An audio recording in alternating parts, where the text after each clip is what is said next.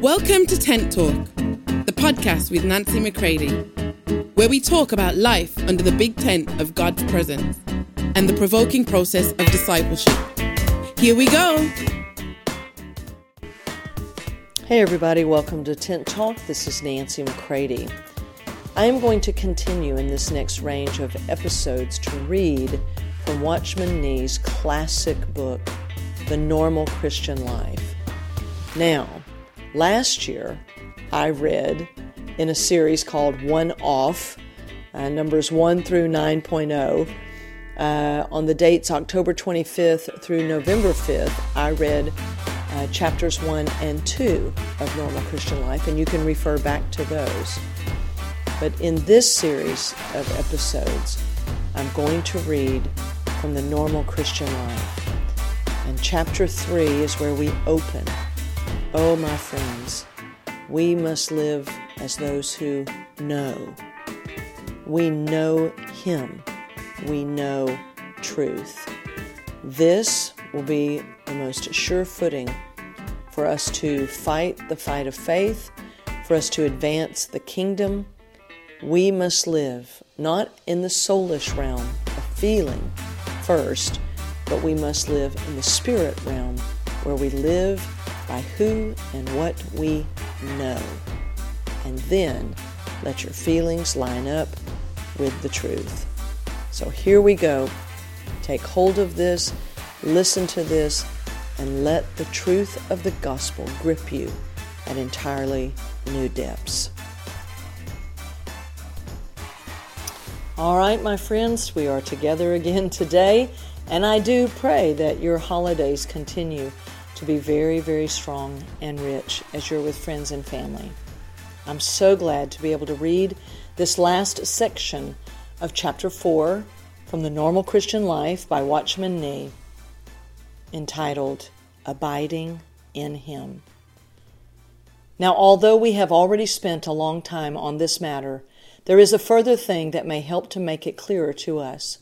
The Scriptures declare that we are dead indeed, but nowhere do they say that we are dead in ourselves. We shall look in vain to find death within. That is just the place where it is not to be found. We are dead not in ourselves, but in Christ. We were crucified with Him because we were in Him. We are familiar with the words of the Lord Jesus in John 15:4. Abide in me, and I in you. Let us consider them for a moment. First, they remind us once again that we have never to struggle to get into Christ. We are not told to get there, for we are there. But we are told to stay where we have been placed. It was God's own act that put us in Christ, and we are to abide in Him. But further, this verse lays down for us a divine principle, which is that God has done the work in Christ and not in us as individuals.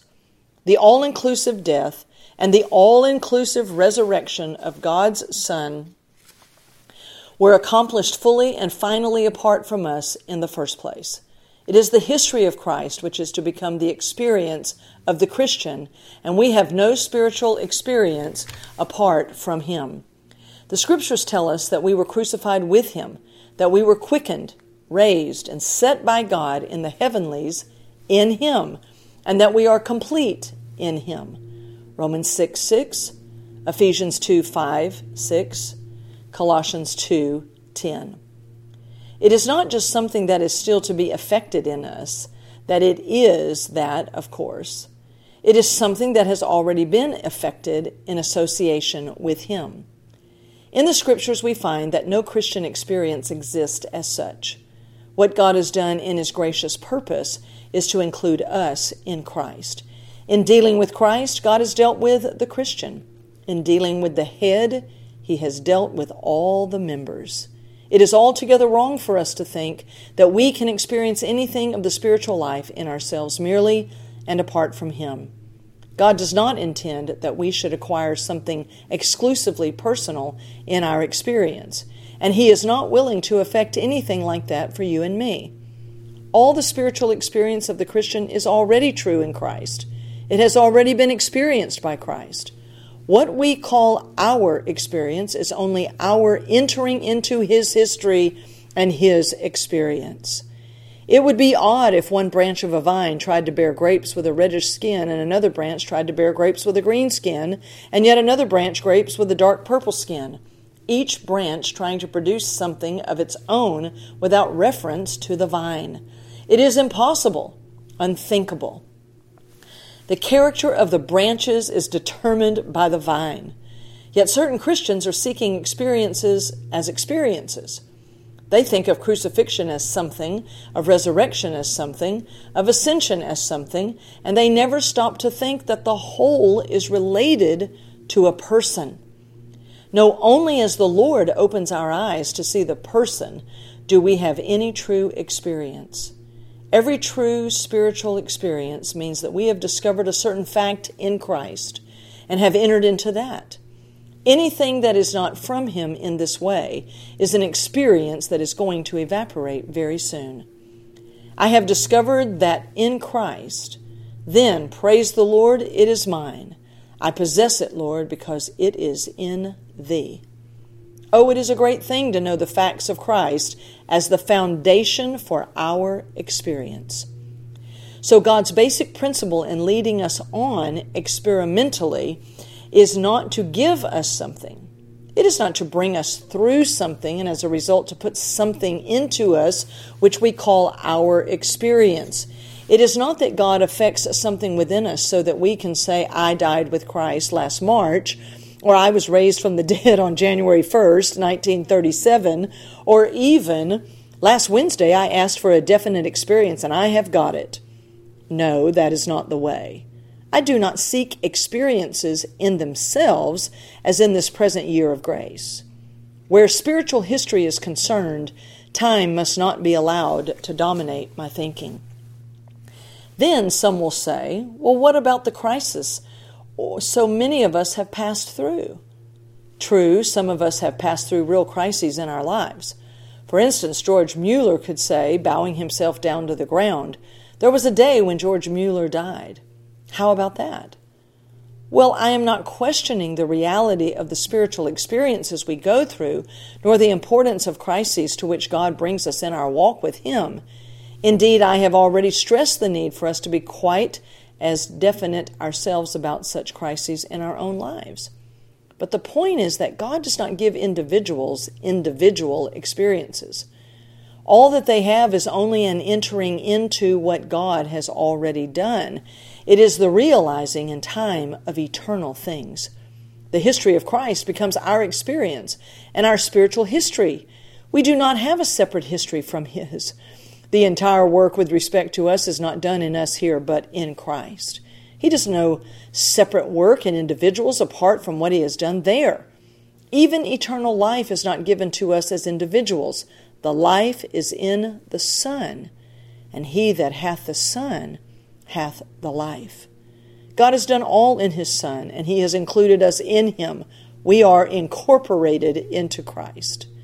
Now, the point of all this is that there is a very real practical value in the stand of faith that says, God has put me in Christ, and therefore all that is true of Him is true of me. I will abide in Him. Satan is always trying to get us out, to keep us out, to convince us that we are out.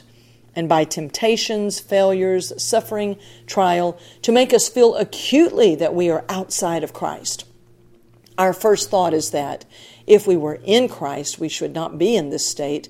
And there, judging by the feelings we now have, we must be out of Him. And so we begin to pray, Lord, put me into Christ. No! God's injunction is to abide in Christ, and that is the way of deliverance. But how is it so? Because it opens the way for God to take a hand in our lives and to work the thing out in us. It makes room for the operation of His superior power, the power of resurrection, according to Romans 6:4, 9, and 10, so that the facts of Christ do progressively become the facts of our daily experience. And where before sin reigned, as it says in Romans 5:21, we make now the joyful discovery that we are truly no longer in bondage to sin. Romans 6:6. As we stand steadfastly on the ground of what Christ is, we find all that is true of him becoming experimentally true in us. If instead we come onto the ground of what we are in ourselves, we will find all that is true of the old nature remaining true of us. If we get there in faith, we have everything. If we return back here, we find nothing. So often we go to the wrong place to find the death of self. It is in Christ. We have only to look within to find we are very much alive to sin, but when we look over there to the Lord, God sees to it that death works here, but that newness of life is ours also. We are alive unto God. Romans 6:4 and 11. Abide in me, and I in you. This is a double sentence, a command coupled with a promise. That is to say, there is an objective and a subjective side to God's working, and the subjective side depends upon the objective. The I in you is the outcome of our abiding in him. We need to guard against being over-anxious about the subjective side of things, and so becoming turned in upon ourselves. We need to dwell upon the objective, abide in me, and to let God take care of the subjective.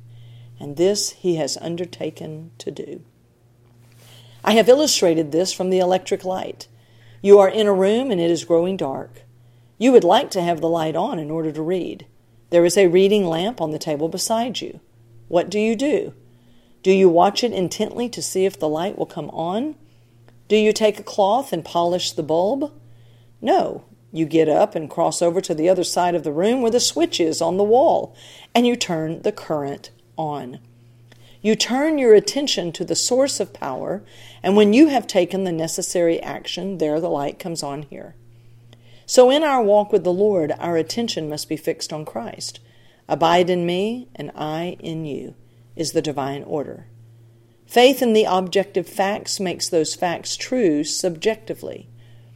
As the Apostle Paul puts it, we all, beholding the glory of the Lord, are transformed into the same image.